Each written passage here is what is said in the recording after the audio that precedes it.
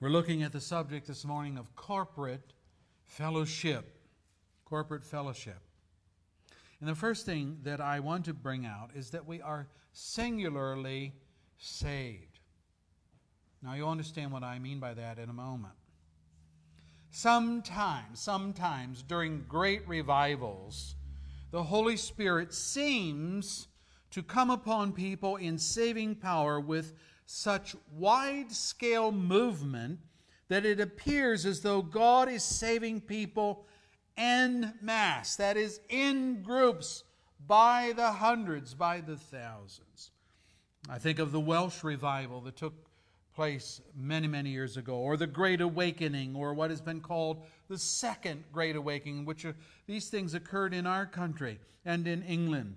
And there was such a movement of the Holy Spirit upon people at the preaching of Whitefield and Jonathan Edwards that people came to repentance and faith in Christ by the thousands. By the thousands. That's why it's called the Great Awakening. Because they were saved that way.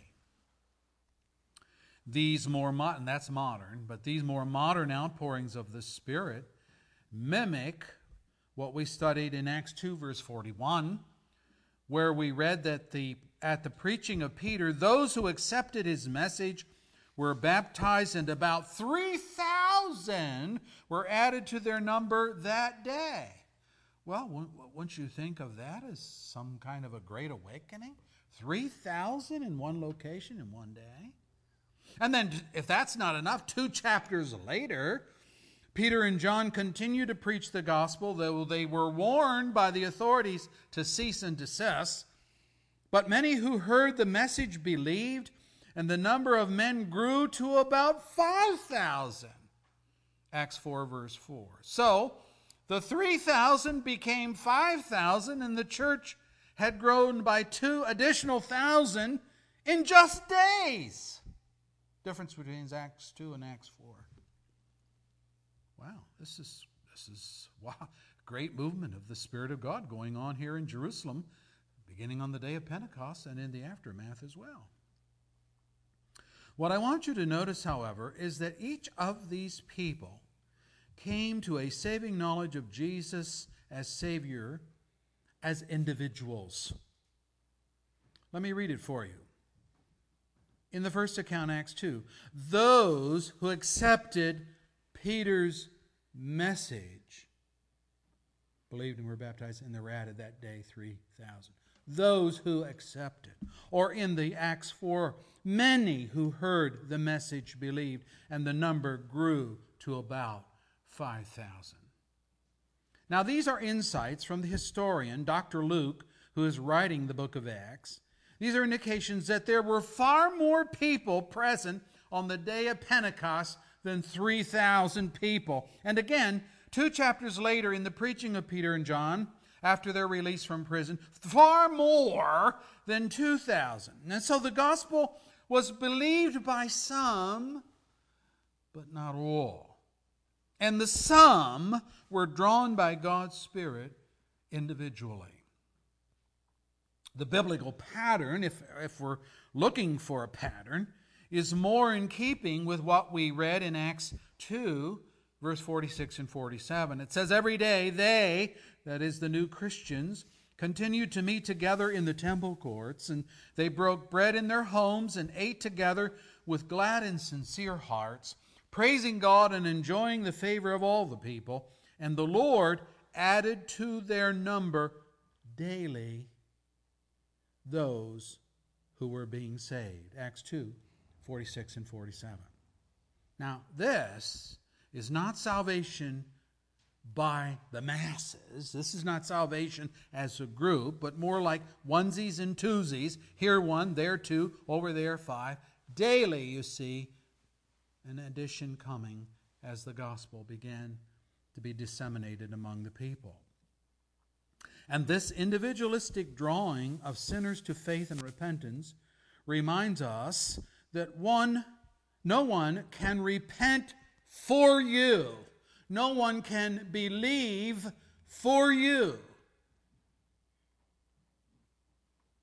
Christian children cannot say, well, my dad is a Christian, so I'm a Christian. A spouse cannot say, well, my husband is a believer, therefore I am a believer. We cannot say, I was born in the Christian nation of America, so I must be a Christian.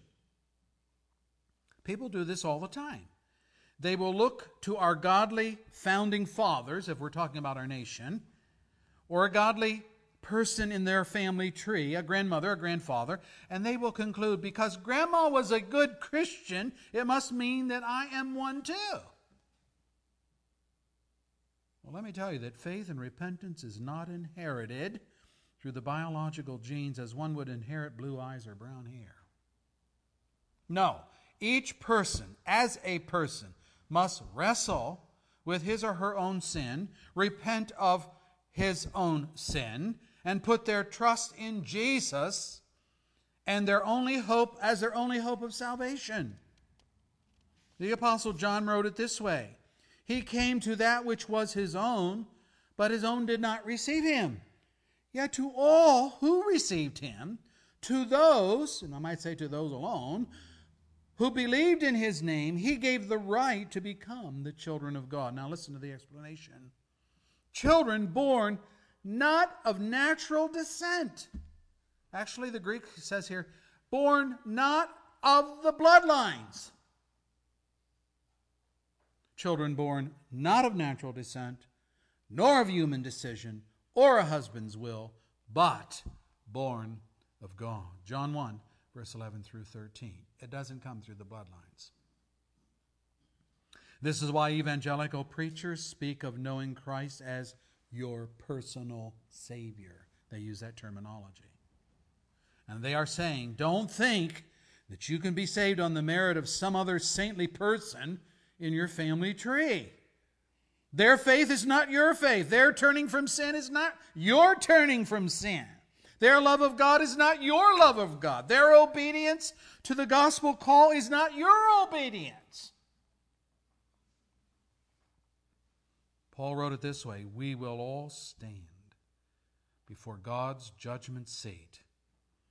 It is written, as surely as I live, says the Lord, every knee will bow before me, and every tongue will confess to God.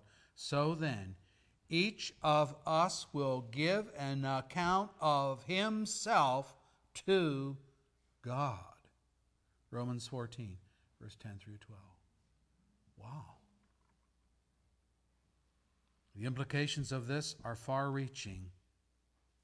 But the most stunning point that I see in this is, since this is so, that is, because each person will have to give an account of himself or herself before God, no one can blame another for their spiritual destiny. You cannot say, well, I didn't have Christian parents to model the gospel before me, and that's why I'm not a believer. You cannot say, well, I was born in a Muslim country, and I never heard of Jesus Christ. That's why I am Islam in my faith. And that's kind of blaming the providence of God for not placing them in the proper religious environment to hear about Jesus and to believe. But you want it from Scripture? Here's what Paul says. The wrath of God is being revealed from heaven against all the godlessness and wickedness of men. The godless and wickedness of men who suppress the truth by their wickedness. Not that they haven't had any truth, it's that they suppress the truth. They say things like, I'm not interested. Or they say things, I'm not listening to that God stuff anymore. They know about it, they've heard it, they squelch it. Who suppress the truth by their wickedness, since, Paul goes on, what may be known about God is plain to them because God has made it plain to them. For since the creation of the world, God's invisible qualities, His nature, And he lists two. His eternal power and divine nature have been clearly seen, being understood from what has been made, so that men are without excuse. Romans 1, verse 18 through 20. What is he saying? Paul is saying, hey, take a look at yourself. Take a look at yourself and see how different you are from all of creation. You are not an impersonal product of protoplasm oozing up from the primeval slime. You were created in the image of God. That is to say, God's personal traits of knowledge, will, and emotions are stamped on your character. You can think. You can make decisions. You can empathize with the joys and heartaches of life. And that shows that you're like the Creator and distinct from the mammals that populate the earth. And therefore, you are accountable to your Creator. Or again, take a look at the heavens. See what David saw. What did David see? He tells us, the heavens declare the glory of God. The skies proclaim the works of His hands. Day after day, they pour forth speech. Night after night, they display knowledge. There's no speech. There's no language where their voice is not heard. Their voice goes out into all of the earth. Their words to the ends of the world. Psalm 19, verse 1 through 4. I looked up on a website this week and I was trying to figure out how many languages do you think are in the world? And this blew my mind. I didn't realize this. But if you take them all into account, there's 6,909 languages in the world. So think about this. Millions of galaxies, billions of stars, and nowhere where this revelation cannot be seen, nowhere where it is hidden, obscured, ambiguous. No, everywhere God's eternal power and divine nature is spoken with such clarity, such thoroughness, such magnitude, that men are without excuse for not finding God. The stars and His handiwork speak the language of the people of the earth.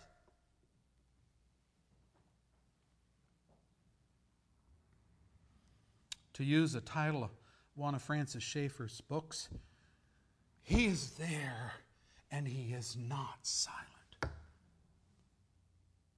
He's there and He's not silent. He calls you and me to find Him, to see Him, to submit to His deity and power. And if you do not, in light of the clarity of His revelation of Himself, you are left without excuse and with no one to blame but yourself. We are singularly saved, and may I say singularly accountable. Kindly say it to all of us that God has not left us in the dark. We start out in dark, but He hasn't left us in the dark. He has given forth a witness to His creation, to us who can think and reason and so forth about Himself. Now, though we are singularly, that's hard to say, saved and singularly accountable, we are community bonded. Community bonded. Immediately.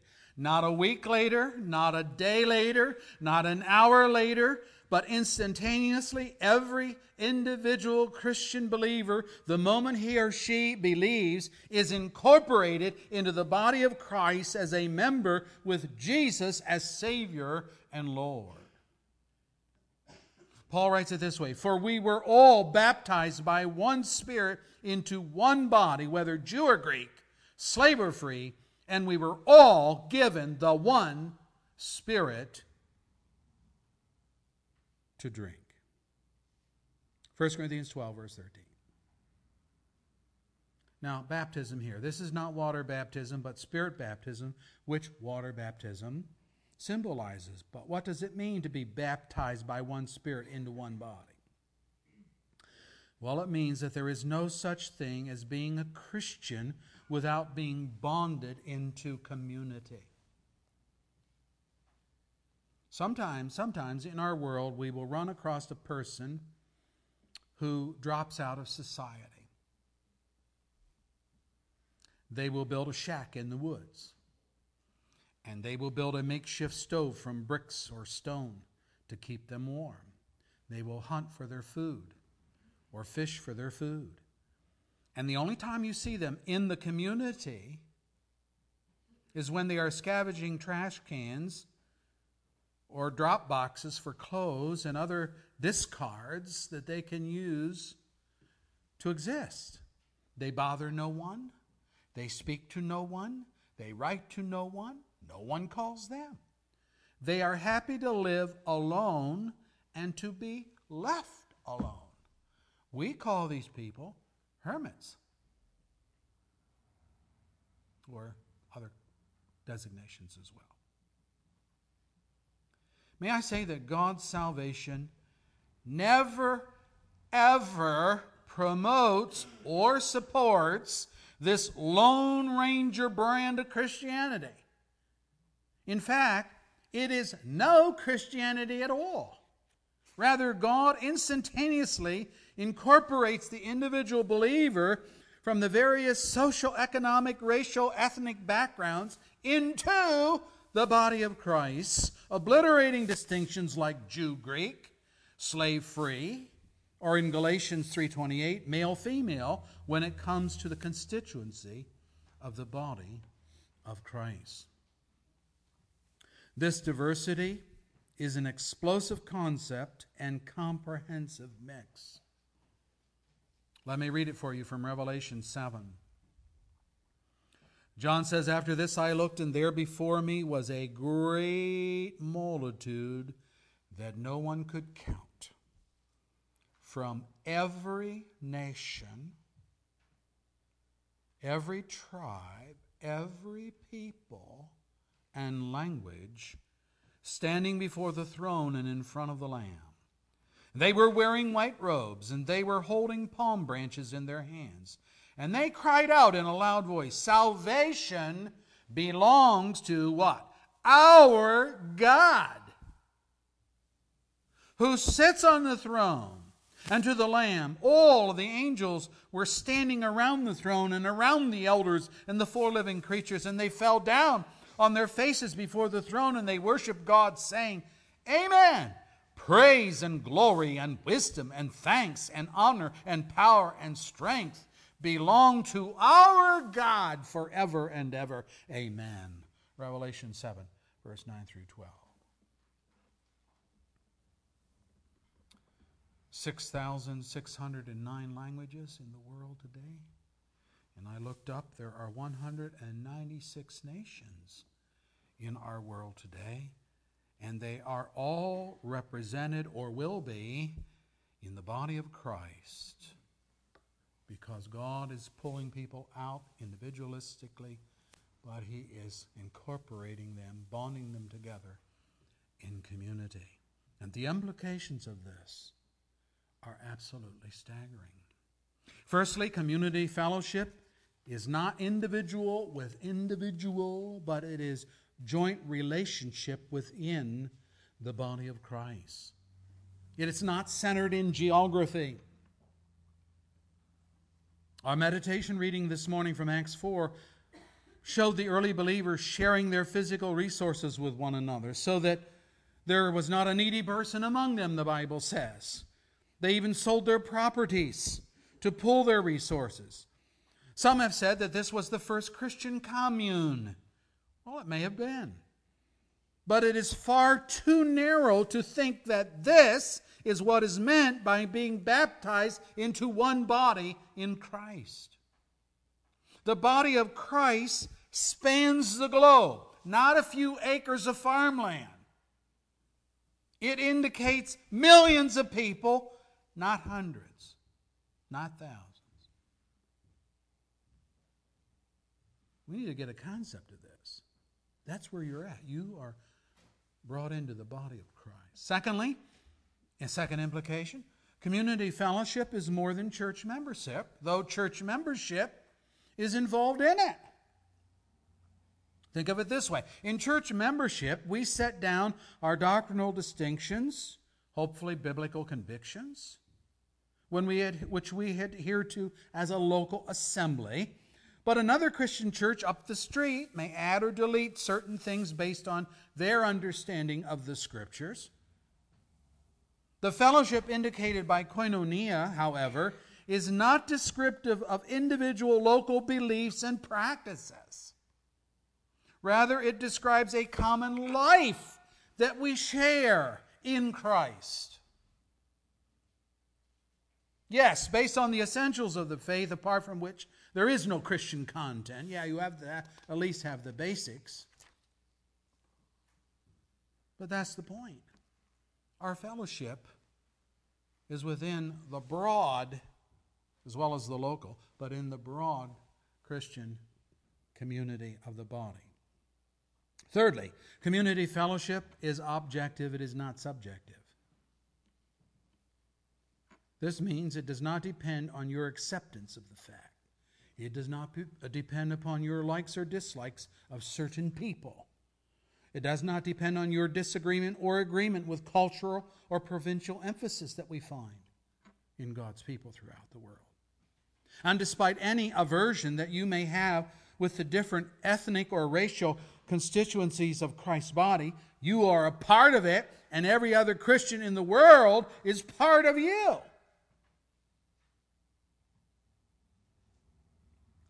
We'll just put it very, very sharply here. You do not have to like a brother or sister in the faith to be one with them in this shared spiritual life.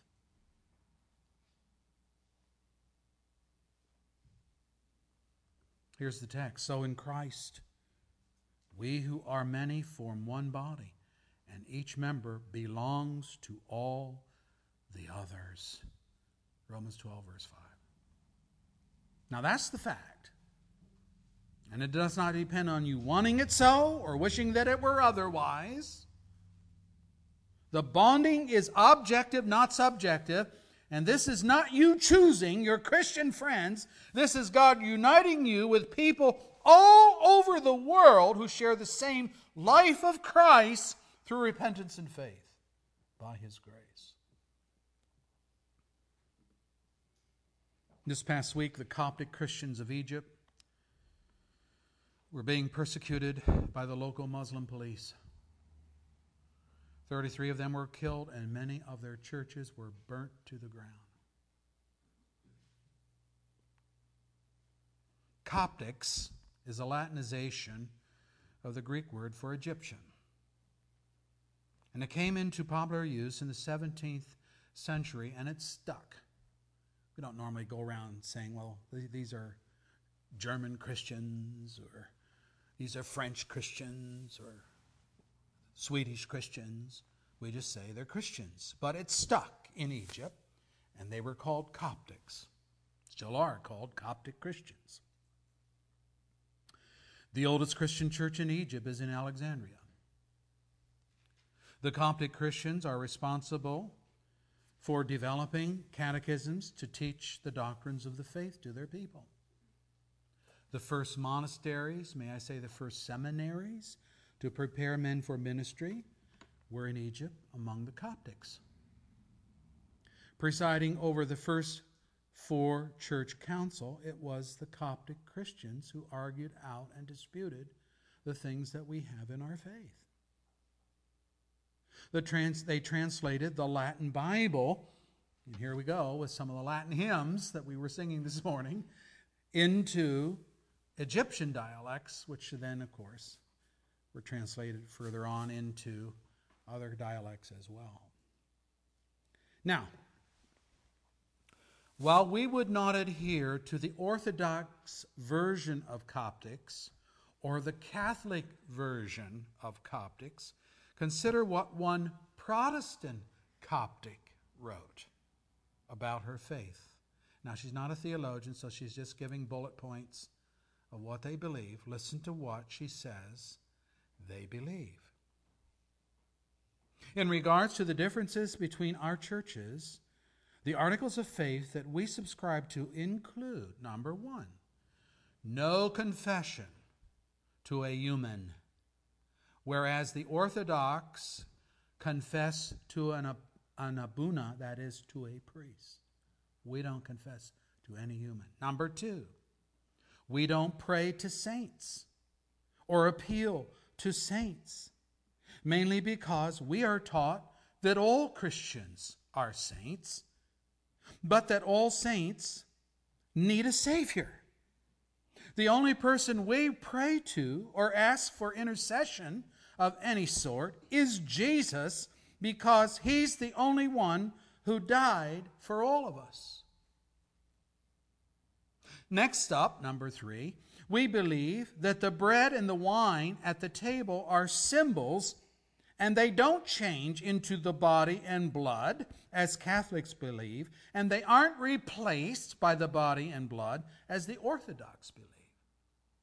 Number four, we believe that our salvation is by God's grace and by our faith in it, His sacrifice on the cross alone, but with the stipulation that it's got to be the fruit-bearing kind of faith. Listen to that. Meaning, you can't just say, I believe, and then not act upon it, not tithe, not repent, and not love your neighbor. She goes on. We believe that it's only the blood of Jesus that saves us. We believe that He rose again, that He died for the remission of our sins. We believe that God is love, and in everything written in the Bible, even if it seems to contradict itself at times. And we take the Great Commission very seriously and tell the gospel to everyone we meet. Now, we will likely never meet the person who wrote these doctrinal bullet points. Likely, we will not visit a Coptic church in Egypt. But we can empathize with the persecution these people are experiencing for their faith. And we can pray for God's protection and care as fellow members of Jesus' body, to which we also belong. Years ago, it was Sri Lanka and the refugees that suffered from not only the tsunami, but again, the persecution of the Muslims on their faith. And I remember our missionary, Mano Joseph, asking for prayer for the Sri Lanka refugees, not just the ones that fled to Toronto, but those that were still left over there in his country. How dare he ask us to pray for them or give financially to them? He dare do it. He must do it because we're members of the same body of Christ. Now, how does corporate fellowship work out? Well, listed there in your outline. Firstly, corporate fellowship is devoted to one another in brotherly love. It's part of our text. Paul says there should be no division in the body, but that its parts should have equal concern for each other. If one part suffers, every part suffers with it. 1 Corinthians 12, 25 and 26. I looked up the word empathy in the dictionary this week. And the dictionary definition of empathy is the capacity to participate. There's that Greek word that we're studying, koinonia or fellowship. To participate in another's feelings or interests. Look at verse 15 of our text. Rejoice with those who rejoice, mourn with those who mourn. What is that? That is devotion, the devotion of brotherly love. You know, some people are so self-absorbed and concerned about themselves that I wonder if they have the capacity to empathize with the heartaches and trials of others. According to Paul, it's a Christian virtue, so maybe some need to rethink to see if they are in the faith. How can we not be concerned about God's hurting people? What do you do when a brother or sister is caught in a crippling sin? You know, the kind of sin that destroys reputations and ruins lives. Oh, this is a great occasion to gossip, isn't it? Here's what we ought to do. Paul writes, "Brethren, if someone is caught in a sin, you who are spiritual should restore him or her gently. But watch yourself, or you also may be tempted. Carry each other's burdens, and in this way you will fulfill the law of Christ. If anyone thinks he's something when he's nothing, he deceives himself. Each one should test his own actions, and then he can take pride in himself without comparing himself to somebody else, for each one should carry his own load. Anyone who receives instruction in the word must share all good things with his instructor. Do not be deceived. God cannot be mocked. A man reaps what he sows." This is Galatians 6, first 7 verses. Note, restoration of someone gently, restoration is not accusation. You get it? Restoration is not accusation. Nor is it a lecture in which we belittle a person who has fallen into some sin. Paul says, restore him gently, watching yourself, because you too may be tempted, you too may fall into grievous sin. Take it to heart about yourself and what the possibilities could be, might have been already been in some other area, and restore them gently. Secondly, no comparisons. I would not do such and such a thing. That kind of pride will bring you low someday. And when that happens, you'll want the brotherhood to carry your sin burden and not condemn you. And then thirdly, a man reaps what he sows. How you relate to the brethren in their hour of need will mirror how God will relate to you in your hour of need. Jesus put it this way: if you do not forgive men their sins, your Father will not forgive your sins. Matthew 6, verse 15. You see, it is your failure of obeying the golden rule backfiring on you. So in everything, do to others what you would have them do to you. For this sums up the law and the prophets, Matthew 7, verse 12. But you're not living that out if you come against a brother with accusations. Brethren, just as the physical body reacts quickly and decisively to any hurt that comes to the body because of some trauma, every member is intricately connected to the other. So in the spiritual body of Christ, we are intricately connected with a common salvation purchased by the same Savior, granting the same mercy. This is who we are. We're sinners, saved by grace. We're no better nor worse than others in the family. We need to be devoted to each other in love. And that means when love is needed the most. When a person has sinned, they don't need you coming along with your big boots and stamping on them. They need you stooping over, grabbing them by the hand, picking them up, dusting them off, putting an arm around them and saying, let's talk. Let's pray. Now what happened when you did such and such? And what were you thinking? You know, I've been there. I've done such and such. It wasn't the same thing you did, and you begin to bring out the love of Christ because you're devoted to them as part of the body of Christ. Number 2, corporate fellowship honors others above self. Look at verse 12. Honor one another above yourselves. The first outworking, brotherly love, helping them, eliminates criticism, gossip, condemnation, slander. Why? Because we examine ourselves and we see ourselves as poor sinners, just like this brother or sister who fell into sin. And we see our own vulnerability.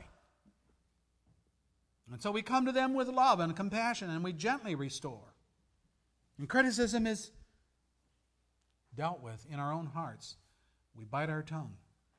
We keep our thoughts pure.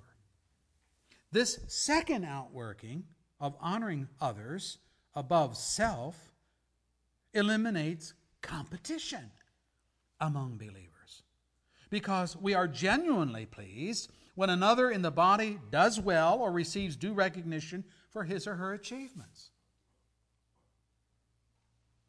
The competitive spirit of our world, may I say our country, whether it's in sports, business, personal lives, whatever, that has no place in the body of Christ. And again, because we, being many, are one body. Paul writes it this way: if one part suffers, every part suffers with it. If one part is honored, every part rejoices with it. 1 Corinthians 12, verse 26. How can this be? Well, it's like a basketball team. Every player knows that he cannot win the state championship on his own. He might be the best hoop shooter on the team, and yet he will lose if he does not rely on others. The coach can make the statement, there is no room on this team for prima donnas. What did he mean? He meant that anyone who thought of himself as some hot shot who could hog all the balls and make all the baskets would soon find himself sitting on the bench. Why? Because he denied the very principle of victory, teamwork, working together. Well, our pride is such a stumbling block to fellowship at times. We covet recognition. We want that pat on the back, the accolades of an approving crowd. We say, I'm doing this for God's glory. Yeah, we say that. But we function with jealousy and envy because it is our own glory which is our main concern.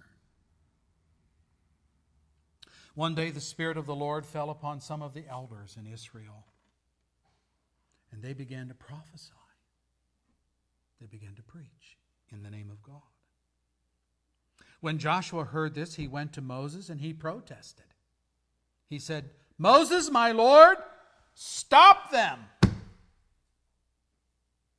Just use your authority as the head of this nation. Stop these guys. Listen to Moses' humble reply. Are you jealous for my sake? I wish that all the Lord's people were prophets, and that the Lord would put His Spirit on them all. Numbers 11, verse 28 and verse 29. You see, Joshua did not like the idea that these men were preaching. He was jealous that no one steal Moses' pulpit. This is the wrong kind of jealousy. And Moses brought a swift rebuke and an appropriate correction. Would to God, he says, that all of the Lord's people were prophets and that the Lord would put His Spirit on them all. It's an honorable thing to be called by God to preach His Word and teach His Word.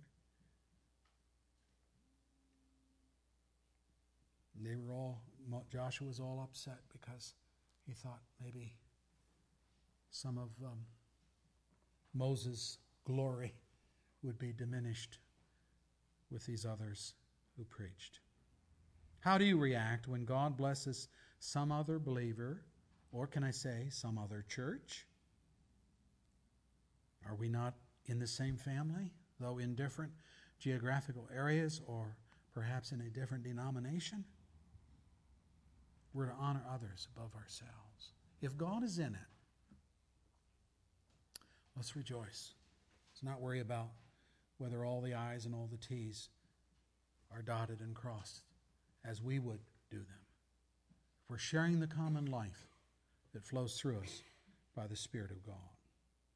I'm not talking about heresy. I'm not talking about ignoring apostasy or heretical teaching or anything of that nature. I'm just talking about genuine believers who know and love Christ, but they don't see every little thing the same way as we do. We're in the body with them. We share their life in Christ. And then lastly, corporate fellowship prays for one another. Look at verse 12. Be faithful in prayer. We read in Acts 2 that the first church was devoted to prayer, among other things. It's easy to pray for your own needs, for personal spiritual growth, progress in personal holiness, strengthening of your faith, your fortitude. People generally are very adept at praying by themselves, and for their biological families. I pray for my kids. I pray for my grandchildren. I pray for my brother and sister. I pray for my dad. That's easy. It's easy. It's easy to pray that. But it's quite another thing to gather with God's people in corporate prayer. Prayer not for you, not with me, my, mine at the forefront, but prayer that thinks we, us, others. Prayer meeting is the most important service of the church, but it is also the poorest attended. And that's true of us. Part of this may be due to the busyness of our lives, or at least we say that.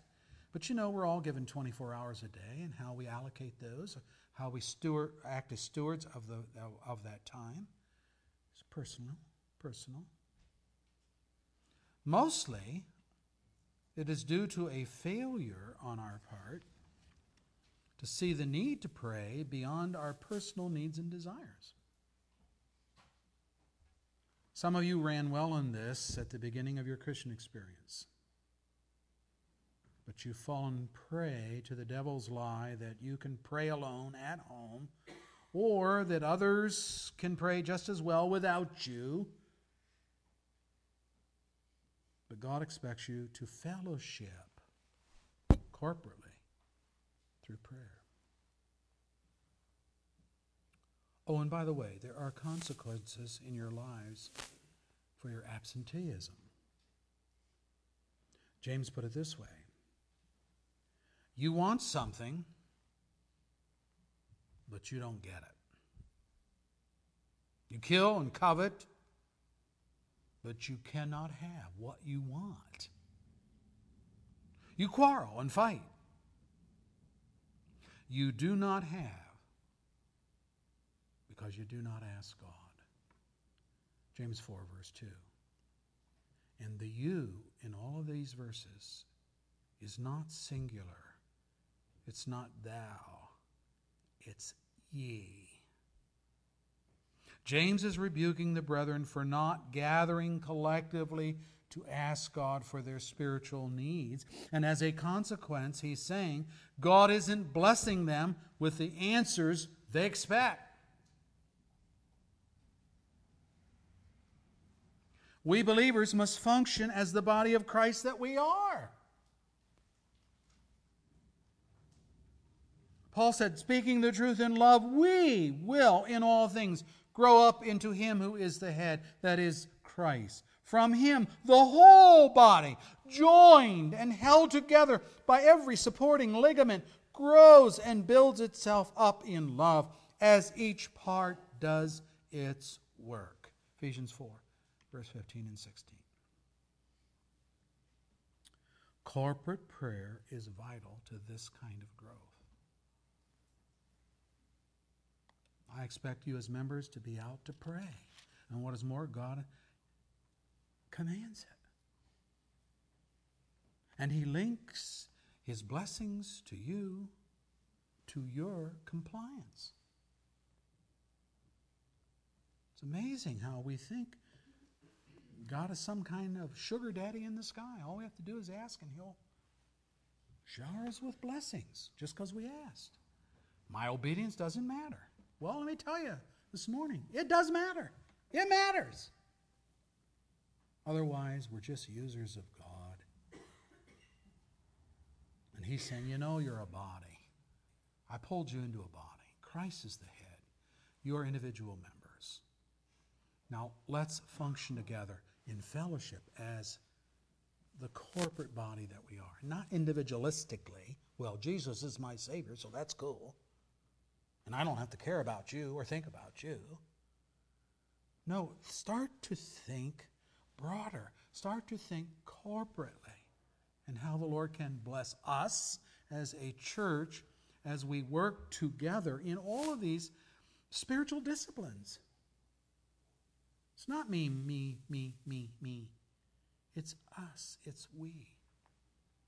As we begin to think like that, you're going to see a change what God will do with this little church. Let's pray. Our Lord, we thank you for your word.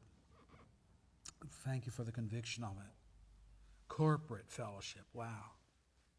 It's not something we have thought too much about. Even this week we might think, oh, well, I'm going to have dinner with so-and-so this week. And we're thinking about that family we invited over to our house. Well, that's part of it. But there's a broader spectrum. Help us, Lord, to get the concept. We're members of the body of Christ, saved individually accountable, yes, but bonded in community. Yes, the local church, and that's where we're concentrating because this is where we're at, but also with all people that are of the same faith and have Jesus as their Savior. And that expands our thoughts, or should, to other people in our community, but also to other people in our country and to other countries, Christians who are suffering in ways that are yet not part of our experience. Help us to learn to have our hearts go out to those nameless Coptic Christians in Egypt, or the ones that Brother Blake writes about in Kenya and Nairobi that are also under Islamic persecution for their faith, whose children are being captured, whose women are being raped, whose villages are being pillaged. It's not happening here, so why should we concern us? It should concern us. It should break our heart.